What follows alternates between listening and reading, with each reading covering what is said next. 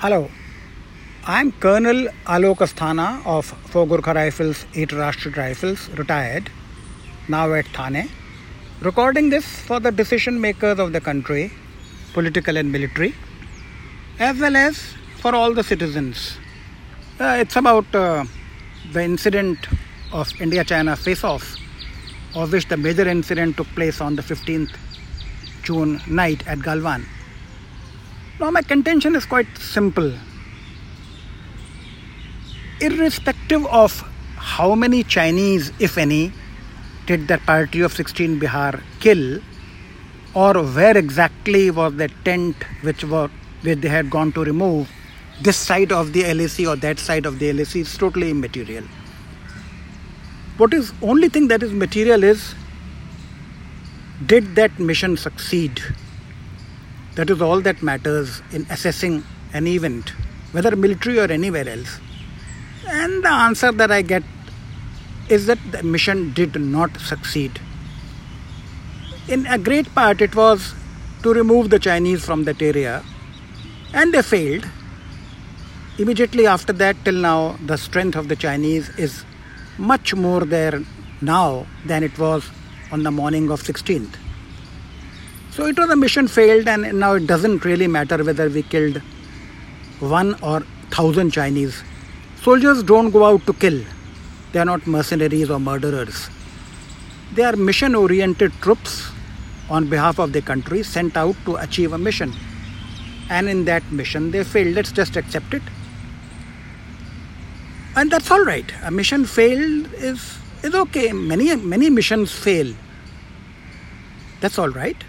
What is not all right is that a mission which took 20 dead, 76 injured and 10 taken captives has been abandoned.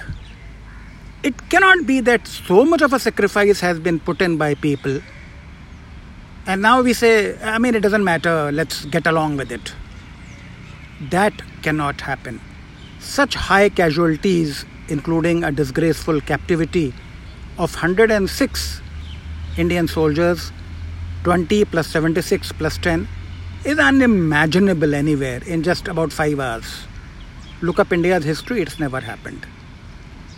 So such a large sacrifice by people cannot be just swept under the carpet. Okay, forget it, let's move on. You cannot move on. We will not let you move on. If so much of has been invested, you have to follow through.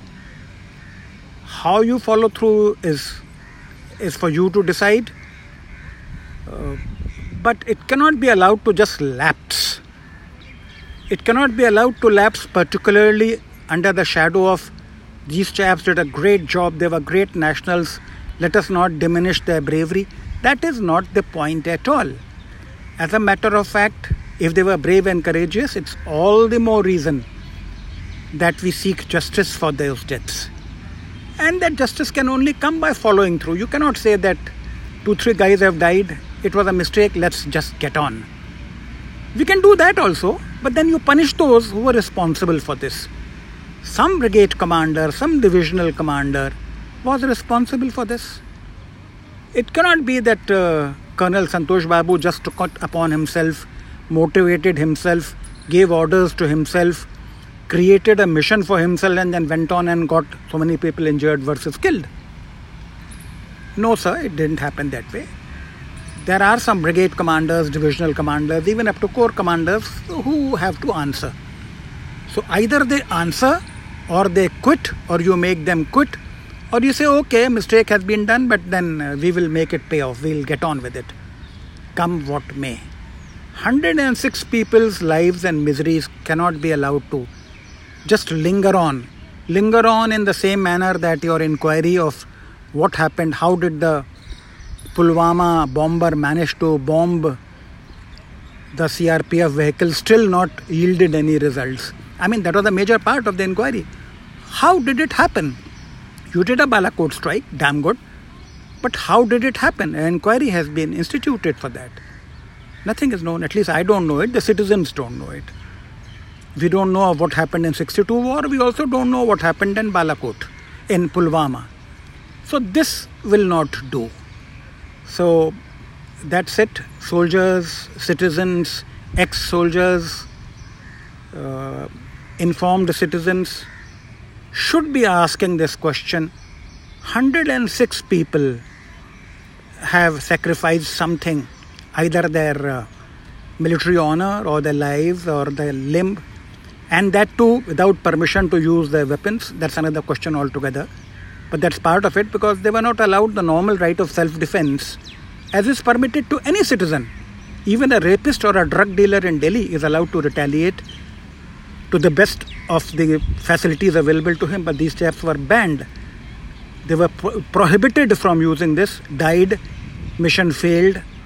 So now what? If we are being told, okay, just hold on, in our own time, at a time and place of our choosing, we'll do something. I'm sorry, sir, it won't work. So please decide before the community gets really, really restive. It doesn't have to be. You can take a few days here and there. The more time you take, the worse it becomes for India.